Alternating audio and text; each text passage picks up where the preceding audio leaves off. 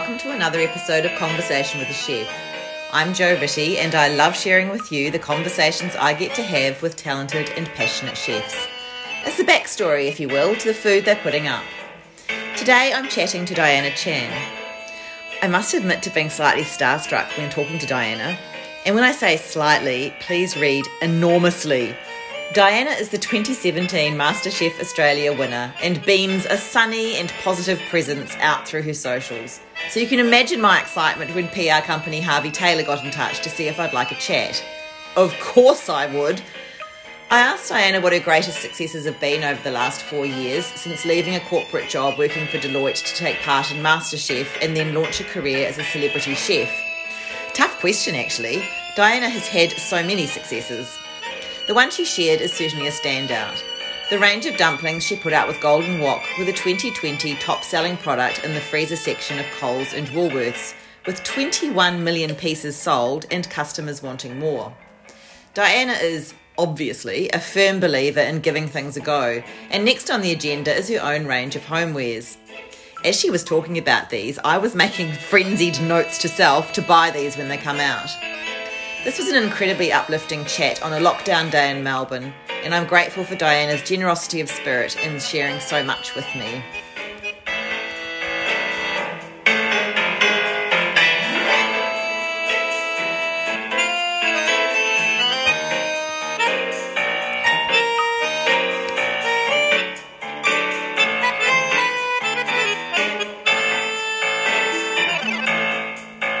Hello. Hi, Jo. It is Jo. How are you? I'm good. So how are you? I'm good, thank you. I'm very excited to be talking to you. So thank you in advance for your time.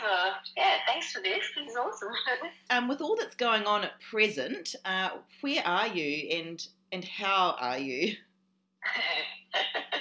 Where am I? I'm currently in the COVID-ridden state of Melbourne, Victoria, Melbourne, and no, I mean, look, it's life's been okay. Life's been okay since last year. You kind of just adapt, I guess. And it's been really sort of like there's been lots of challenging times, but I always remind myself like I'm not the only one in this position. Everyone you speak to has definitely gone through some bad times last year. But yeah, it's you just get on with life and try and remain positive as you can. I guess. Absolutely. I'm also in Melbourne, so I'm You are. So you're in the same boat. I'm in the same boat. Yeah. Yeah, I mean, there's times where you're just over it. But just definitely. I mean, at the end of the day, it's like it is what it is, and I'm sort of, I haven't really found, the lockdown too bad if you just had a routine almost. Like I find that helps. You get up and I'll exercise and I'll make sure that I still go to bed early. It's not a holiday at the end of the day. It's even though you've got nothing really to wake up and look forward to. I tend to try and stay positive and treat it like any other day, because that kind of has helped me get through it.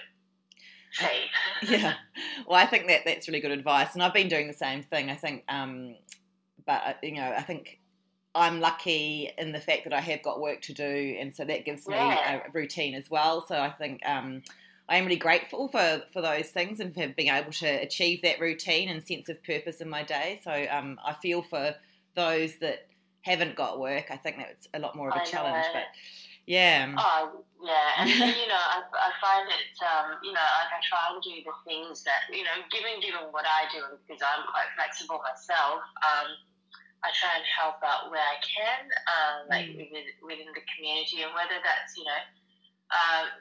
doing some food rescue stuff or just like on Monday I hosted this cooking class for St. Vincent's Hospital and for the emergency department, because all the staff were, highly under stress. And, it was just something as a night off. And we did a little dumpling making class. Yeah, so things like that, I guess it helps. You know, you help where you can. Absolutely, and I think that's lovely. And I think, obviously, we always talk about food being an aspect of joy in our lives, and if you're able to, give them something different to think about, I think it's a lovely thing to do. Absolutely. I said it's no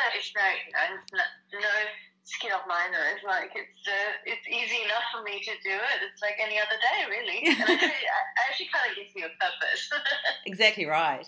And Yeah. and obviously, you're now known in the food world. I'm interested in the role that food played when you were growing up. I think for me, obviously coming from a Malaysian background, an Asian background, food is like the pinnacle of every household. I find it's where we have our conversations around the dinner table about our days, about life in general. So we would have, mum would always sit us down at the dinner table over dinner, and we talk about, all the kids would talk about like how was your day at school, like what did we get up to, or like my dad would talk about his work, and food kind of reminds me so much of home in terms of family. And I think that's what that's the biggest thing I've sort of taken away from like food. It's not just food for fuel. It's food that feeds your soul in terms of. When I think of food, I think of family, and I think of that moment rather than the food itself. And for you, home is Malaysia, is that? Yeah, so home is now in Melbourne, but so I've lived here for 15 years now. But yeah, I grew up in Malaysia. I moved over when I was 18, and it's been great. Like I do. Pre-COVID, I was going back maybe 2-3 times a year back to Malaysia. Yeah, mum and dad are still there, my brother as well. So, thank God for Zoom, really, and Skype and all that sort of stuff. Absolutely. I was doing a bit of reading because I read on your website about the Baba Nyonya community. Baba Nyonya? Yeah. And I was quite fascinated because that led me down a bit of a rabbit hole of what what that means, and I read, and you can correct me if I'm wrong, or if the website I read was wrong, but it talked about Baba and Nyonya as being respectful and endearing terms for men and women, and that women were primarily responsible for providing meals for the family and community, and that's why the style of cuisine is referred to as Nyonya. Is that right? 100%, yeah. So Baba's the man, and then Nyonya is the female, and it basically came from obviously the settlers that moved. So Baba Nyonya, basically, let's just go back a step. Or otherwise known as Peranakan. Yeah. They are Straits-born Chinese. So if you think about the Straits of Malacca, there's Penang at the top, Malacca in the middle, and then Singapore. So these three areas. So back then, Singapore was part of Malaya. So before Malaysia was known as Malaysia, it was known as Malaya. So Singapore was actually part of Malaya. So all under the same governance. And these three ports were really strategic for trade. So any trade that sort of came from China, India would come and settle at these ports, and then off they went to other parts of the world. So that's where all the settlers from like China, for example, where they brought all the silks and the spices or whatever, they settled at these ports and they intermarried with the local Malays. And that's where this culture came about. So it's sort of like a hybrid. You've got like the Chinese sort of culture in terms of the religion, the background, the food, but then they also married the locals, which had their own different cultures, and that's how it kind of formed this quite unique subculture within Malaysia. And there's not too many of us left. My mom always says to me, I'm like the last generation. Yeah, right. Yeah, okay. Because unless I marry a Baba boy, like I probably wouldn't be able to continue. But whatever, that's not true. I I think it's it's really interesting because the food is also quite different, and it's so unique to that area alone, which is why it makes it so different. And what are the features of their food? Yeah, so it's a lot of I think the easiest way for me to explain is think about your real traditional Chinese dishes. So lots of soup bases, lots of stews. You think about the provinces in China where it's cold and there's all that slow cooking, that sort of style. But then you use in Malaysia a lot of tropical ingredients where there's a lot of spices like chili. So it's you're taking something that's quite from China where it's all quite not bland but quite neutral in flavor, very mild, and then you use all the local spices to sort of mix it in and the local ingredients, and that's kind of creating this mishmash of flavor. It's it is fusion to a T because it's mixing all these different flavors and creating these random dishes, and this is why the cuisine is, I feel it's a dying trait because nobody really knows, because all these dishes were created at home. There are dishes that I've had which my mum has created or has fed me, and the only reason I know about it is because of her. I wouldn't know about it outside, or the reason she would know about it is because my grandmother would have taught her how to do it. And that's how this whole culture kind of formed back in the day. Yeah. So it's some really interesting dishes, usage of there's one dish known as tamarind fish, and it's yes, okay, you get fish there and all that kind of stuff, and it's in a form of a gravy, stew, slow cooked, but not slow cooked because it's got really fresh ingredients inside, and then it's got all these herbs like Vietnamese mint, got kaffir lime, lemongrass, so really vibrant flavors. You're right. So were you? So you would have been in the kitchen with your mum and your grandma when you were growing up, is that? Yeah, we were. Well, I was mainly in the kitchen, but I always say this: I never really got the chance to cook at home because my mom was the chef and the cook in the house, and so it was. But I think because of that, it's great because of the foundation that I got through. She would give me a whole thing of bowl of onions, and she'd be peel onions, or peel garlic, or she wouldn't use a nutcracker to crack the ginkgo nuts open. You'd have to use the hammer and do it old school.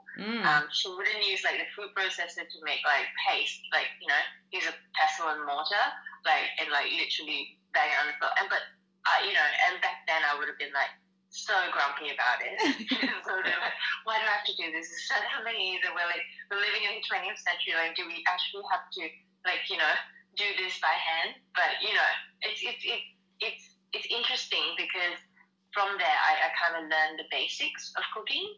Yeah. And it's not so much me cooking; it's just me watching her cook and understanding. It's back to basics, and that's what kind of makes me understand food a lot better. I think that is a fascinating idea, and I was just, as you were saying that, I was thinking, well, that's what a lot of those chefs do when they are apprentices, and they'd go into Gordon Ramsay's kitchen, and you could get them picking the herbs for 10 hours a day.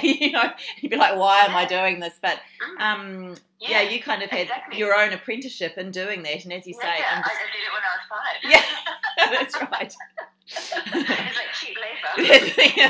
But no, it's I think that all comes from your childhood upbringing and just understanding. And I think when you work with not food but just ingredients at a very young age, you understand the provenance of food and how they grow and where they come from, or how where. And you go to a market, you get the fish. Okay, that's where it's the local fish, or then you start to understand a lot more about ingredients. Yeah, I love that idea. Yeah, it's because I was one of my questions was I was interested in what self-taught meant for you, because when we describe you going along to MasterChef and so on, you're a self-taught chef or cook.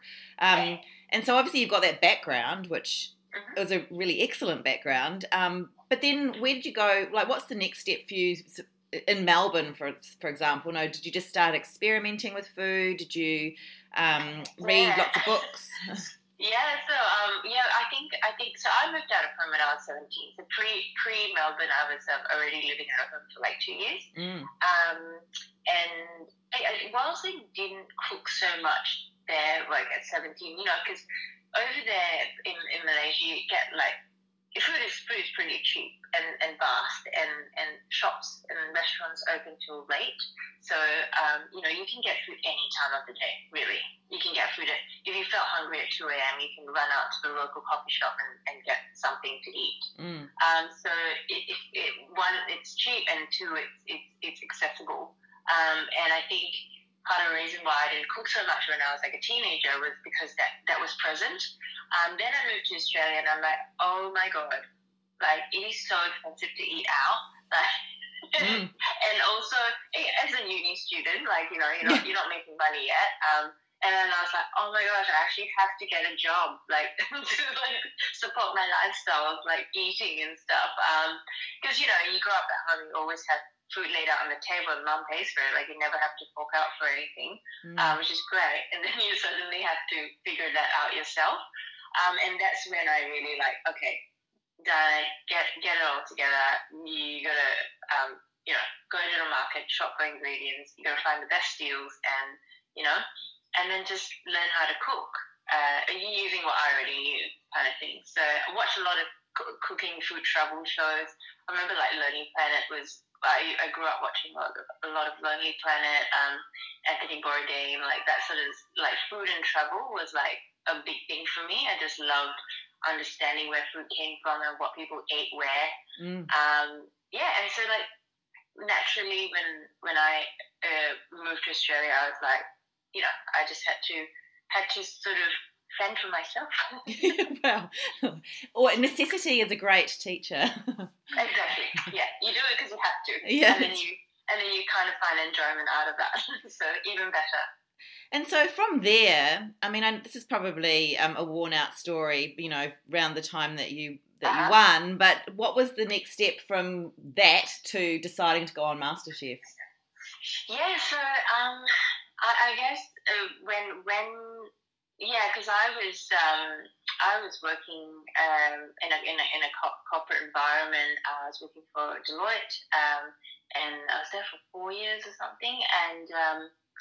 And I would often bring food in and leftover food for my colleagues, and everyone was like, "Oh, you're really good. Like, you should try out MasterChef." And I already started watching it when I moved here. And I think when I moved here in 2006, I think it was 2008 or 2009, that was the first season of MasterChef. And I kept watching it. I actually religiously followed MasterChef, not knowing that one day I would, be in it. But I sort of, I always watched it and I was like, oh, I could do that. Maybe I could. And then, just basically like, why not give it a crack? If there was any time to do it, and my mates are like, you should definitely, go for it and just see how you go. And that's when it all kind of started. I decided to just give it a go, not knowing like, or had no intentions of winning it, to be honest. Like, just as long as I could get in and I could like not be the first one out, I was happy. And then I kind of like realized, oh, okay, like it's not that hard to get to like the top 10, or like, there's a few people I can like kind of kick out and like feel like I'm better than them. So you get into this competition mode, and naturally I'm quite a competitive person anyway. So yeah, that's kind of like where it all started. And then lo and behold, next minute, like you're in the winning, like you're in the running to win this whole thing. Like, may as well go all out, right? Yeah, amazing! Congratulations. I mean, I know you would have been so congratulated over the years, but it is an amazing thing to have done. And is it the kind of environment that can you learn in that environment as well? Did you learn some things there, or are you just constantly kind of in this state of adrenaline? And no, you definitely definitely learned. So and a lot of people don't know this, it is actually like the toughest, longest filming reality TV show in the world. It is also one of the toughest, I would say. Not physically, but like mentally draining, because you're from the start to the end. If you get all the way to the end, 7 months of filming.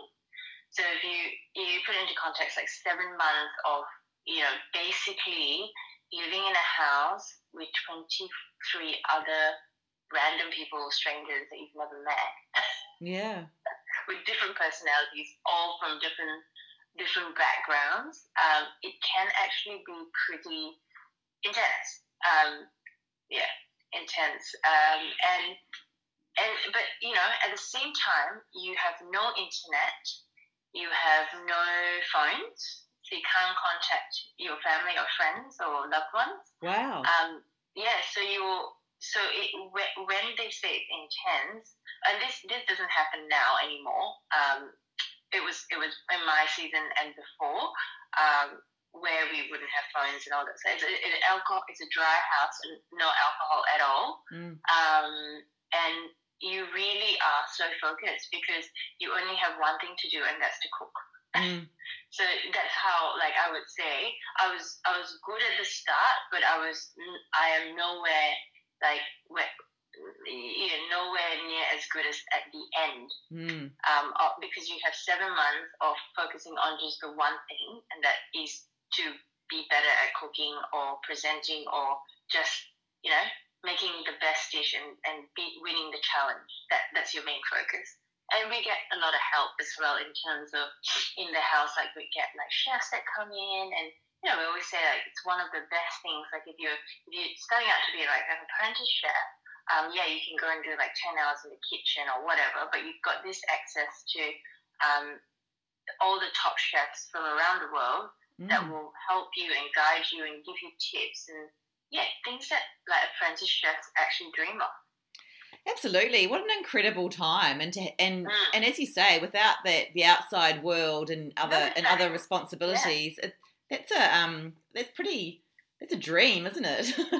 Absolutely, yeah. All you have to do is focus on like cooking. That's amazing. So then once you won, and then suddenly your name and your face are everywhere, does being a celebrity chef bring a certain responsibility? Yes, definitely. I think you predominantly, I would say, like, maintaining that sort of presence in social, like across your social media platform, and I think that's probably the easiest way and the most used forum or way to get across to people or fan base platform kind of thing. I think it is, people who follow me will tend to follow me because of they know that I'll post something good about food or like do a bit of research or share a recipe, and because I think the majority of people that use these platforms as well are women or based at home or home cooks or whatever. They would look at these posts and stuff and would maybe make that dish after.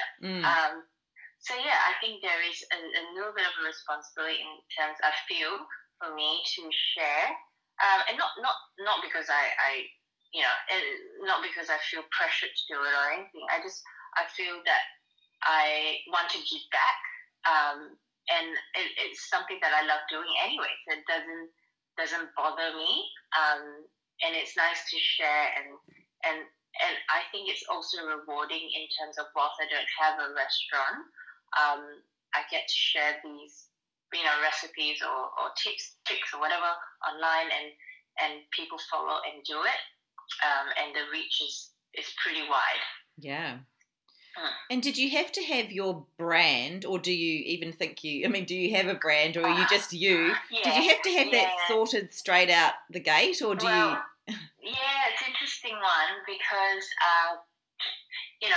I kind of went into MasterChef with a very open mind, and also very open mind and very, how shall I say this? No expectations. Yeah. So I kind of like, if I do well, great. If I don't do well, that's fine. I still have a job. I can go back to my job because I took sabbatical leave. So I think, it was sort of, I had a plan, like a loose plan. It's far from it right now. What was the plan?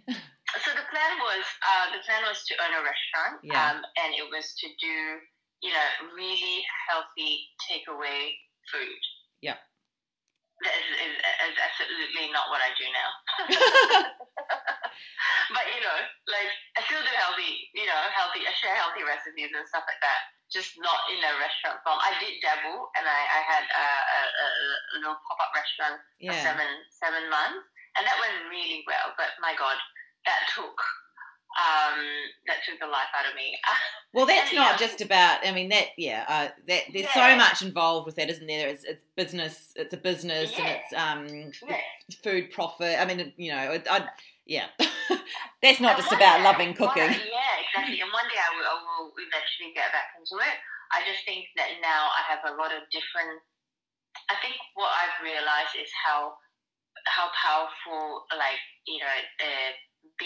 having a presence can do and have an effect, and just being me and like doing what I love, and people just following that can become my income earner and my revenue stream.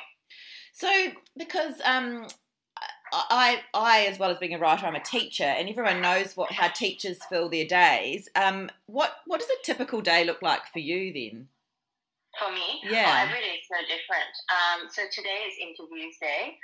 So I had an interview in the morning. I've got another one in the afternoon. So I've got days so Monday is generally like my admin day. So I'll just go through all my emails and work through everything, any invoicing, payments, whatever. I'll sort that out on Monday. And then the rest of the week, I could be scheduling in a shoot, creating like some content that I need. Just creating recipes. I write recipes on the daily, I would say, whether it's 1 or 5 or 10. And then just because of the current climate, it's very different to what my regular day would have looked like back, 2 years ago. I was pretty much traveling a fair bit, and because MasterChef is like so known in like countries like India, Malaysia, like Singapore, all the Asian countries, and then also like in Dubai, UK, it's massive. I was doing a lot of work overseas, so travel was a massive part of my day-to-day activity. But now it's there's days where I just like chill out and not do anything. Yeah. And just like annoy my boyfriend who's working, but it's very different. But I would say generally every day it's about giving back, sharing, and just being a positive person. Just share my day with everyone, and just like if I go for a run, I'll say, hey, I went for a run. And then I'm going to eat something after this. I think you should too, kind of thing. And what do you think have been your greatest successes over the last 4 years, and maybe the greatest challenges? And it depends on how we define success, of course. But what to you is your greatest success? I think the greatest success for me is by giving everything. A red hot go. Like, for example, the dumplings, which we stock in Coles and Woolworths, so the manufacturer, Makmur Golden Wok, they basically make the dumplings, and then I am the face of it. I promote it, I endorse the brand, I come up with the recipes and all that. That wouldn't have come about if I didn't meet them at a charity event and we started talking about dumplings randomly, and then that kind of eventuated. And last year alone, they made $21 million in sales of dumplings. Wow. It is the highest selling item in the freezer section in Coles and Woolies. Yeah. In that category. So that for example, I think would be one of the greatest successes, though not fully mine. And I'm a part of it. I think that wouldn't have happened had I not given it a go at the start. The shows, like the TV shows, never thought I was going to be like a media person, to be perfectly honest. Never thought I'd be fun and comfortable in front of the camera. But I guess MasterChef kind of like kickstarted that whole thing. And, after like getting 5 cameras shoved in your face in the first 2 weeks, you kind of get used to it. And you're like, okay, cool. I'm okay with the camera right in front of me. Yeah. Like giving a crack at we've always wanted to host. I think the main thing for me is like I want to share what I know, and in whatever capacity, whether it's owning a restaurant, whether it's writing a book, whether it's like talking about food, hosting podcasts, whatever. TV was always one of them, because I thought it's such a good way to show people and get a good reach through shows. So we management and we came up with a concept called Asia Unplated, which is run for 2 seasons on SBS Food, and it's shown overseas. So I think that's great. Like it's all about Asian food and cuisine, and Asia is like the largest continent in the world, and there's so many different cuisines that fall under it. So why not explore that region? Not many people have done that. So. And I'm not saying I'm an expert in it, in all Asian cuisines, but that's where we get like guests in, and where they come and share their knowledge of that particular cuisine or food or where they came from. So I guess those are probably my 2 proudest ones. There's a lot that I do that I don't probably talk about in public. There's a lot of government work that we do. We've cooked for a lot of really cool people, but also people in high power, like diplomats, ministers, and all that sort of stuff. We've done a lot and traveled to overseas for work as well, which is one of my favorite things to do. Wow, what an amazing about turn that you would never have imagined probably before you entered that this is what your life would look like. No, and then now, I sort of think. So I'm about to launch a new homeware brand, because this sort of came about through COVID, because I was like, do you know what, Dana, you really like entertaining. I love entertaining. I love having people come over and just feel so welcomed in the house. Creating the atmosphere, not just the food, but the atmosphere, making them feel comfortable, pouring their drinks, making them feel so welcome. It's such a treat to come to your house kind of thing. And from there, I've sort of built this brand, which I will launch as soon as I'm able to. And it's all homewares, which hopefully will expand. Yeah. Who knows? But that's giving it a go as well. Absolutely. Yeah. Wow. Maybe when I speak to you in a year's time and it's all successful, then we can put that on the list. Yeah, that's right. Well done. Just as a last question, do you think that anyone can be a really good chef or cook?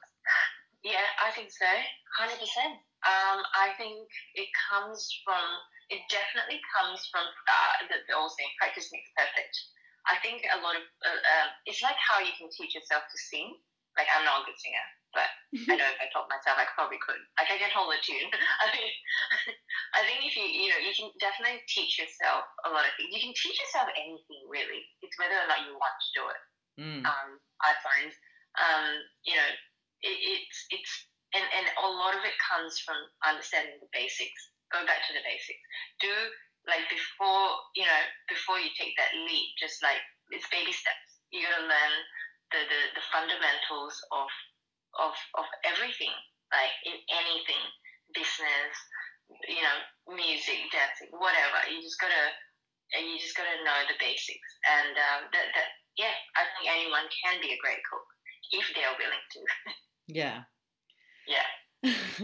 Well, look, thank you, Diana. I appreciate. I know you. As you say, it's interview day, so you probably get all talked out. But I really appreciate your time and your different questions.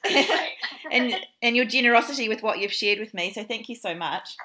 Welcome. Thank you so much. Thanks, Red. Have a great day. Bye. Bye. Thank you so much for listening to this episode of Conversation with a Chef with Diana Chan. If you want to experience all the greatness for yourself, which of course you do, you can follow Diana on Instagram at diana.chan.au and see what she's up to for yourself. As for me, I'm also on Instagram at Conversation with a Chef. And if you want to read the chat, you can head to www.conversationwithachef.com. I would absolutely love it if you told a friend about my chats. And of course, you can subscribe on Apple Podcasts or click follow on Spotify so I know you're there. Once again, thank you. Have a great day. See you next time.